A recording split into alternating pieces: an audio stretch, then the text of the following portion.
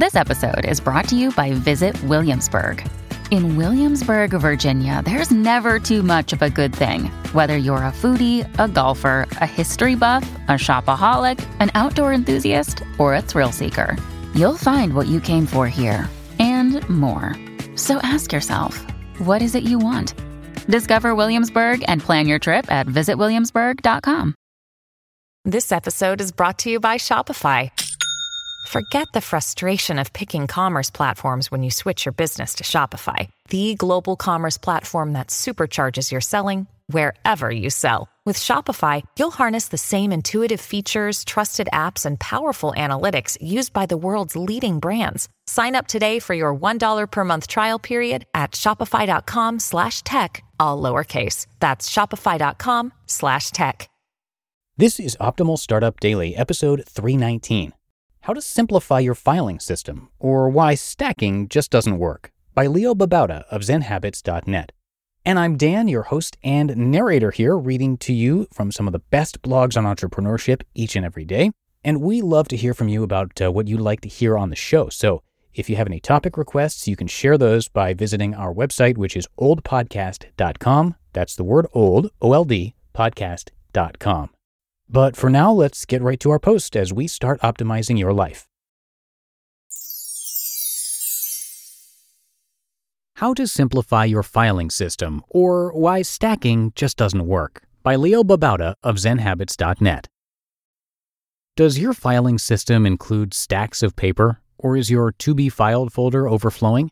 If you have trouble with filing your documents, you may need to find a way to simplify your filing system to keep yourself organized. Filing is something that many people have a problem with. You're not alone. But organization can not only make you more productive, it can simplify your life and make it less stressful. Being organized doesn't take a complicated system for filing. It simply requires that you have a place for everything and get into the habit of putting things where they belong right away. Whether you've got a complicated filing system you'd like to simplify, or whether you have no filing system at all, let's take a look at how to simplify the system and keep things perfectly organized. 1. Reduce before organizing.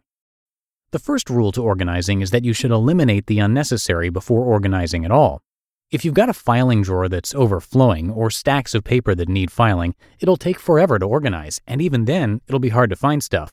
Here's how to simplify your papers and files before you organize. First, put everything in one big pile. If it can't all go in one pile, make more than one, but look at them as continuations of the first pile. If you have folders that are a mess, take them out and add them to the stack. I recently did this with my home filing system and reduced the files by 2/3. It only took about an hour. Second, go through them one at a time. Pick up each document or folder and decide what needs to be done with them. If you can't see yourself needing it in a couple of months, toss it. Default to toss, or shred, or recycle. Get rid of as much as you can. I have never regretted tossing a document. Third, route. If you can't toss something, try to route it to someone else. Get it off your desk. And last, file. If a document is absolutely critical and you're sure you'll need it again, then it needs to be filed. Let's take a look at how to set up a simple system for doing that. 2. Simple filing. I agree with David Allen's Getting Things Done, which recommends that you use a simple alphabetical filing system. Just use plain manila folders with labels. You can buy a label maker if you like, creating a file for each client, vendor, and/or project. I believe that most people only need one drawer for filing. Now, I'll admit that there are some jobs that require much more than this, but for the average employee or self-employed person, one drawer is really all you need. And if you limit yourself to one drawer, you force yourself to toss out unnecessary files when the drawer gets full. Don't overthink this. Just create a file and file it alphabetically. Keep it simple. 3. File immediately. The key to keeping your filing system up to date is to file things right away. When you're processing your inbox and you run across something that doesn't require action but that you might need to file later, don't put it in a pile to be filed later.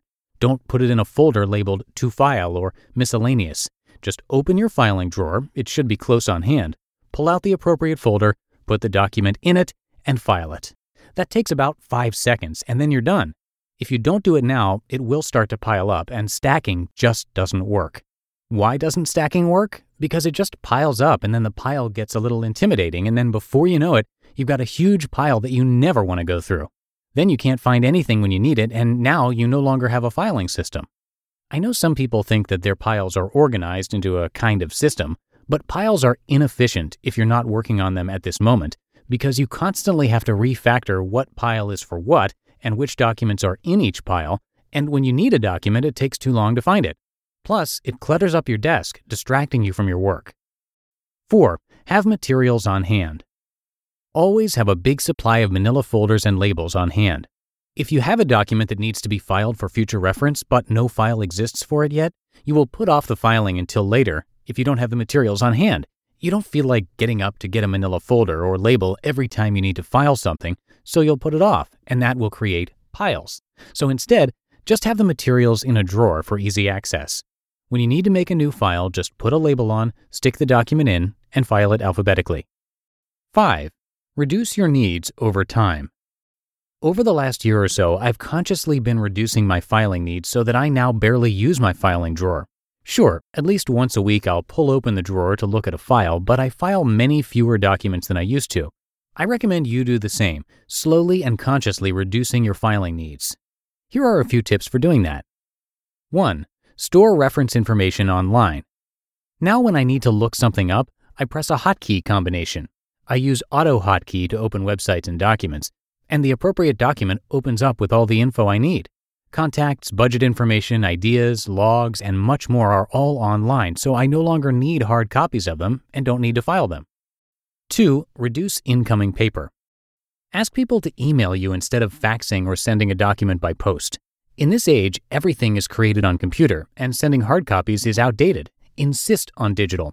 Also take steps to stop paper versions of newsletters, magazines, and other such regular documents. 3. Stop printing stuff.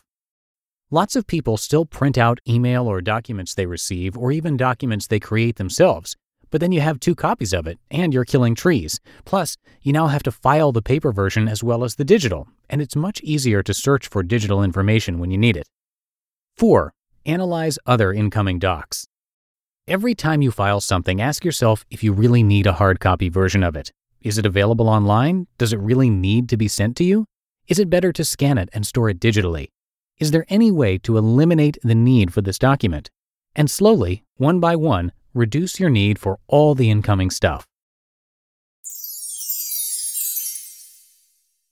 You just listened to the post titled, How to Simplify Your Filing System, or Why Stacking Just Doesn't Work, by Leo Babauta of ZenHabits.net.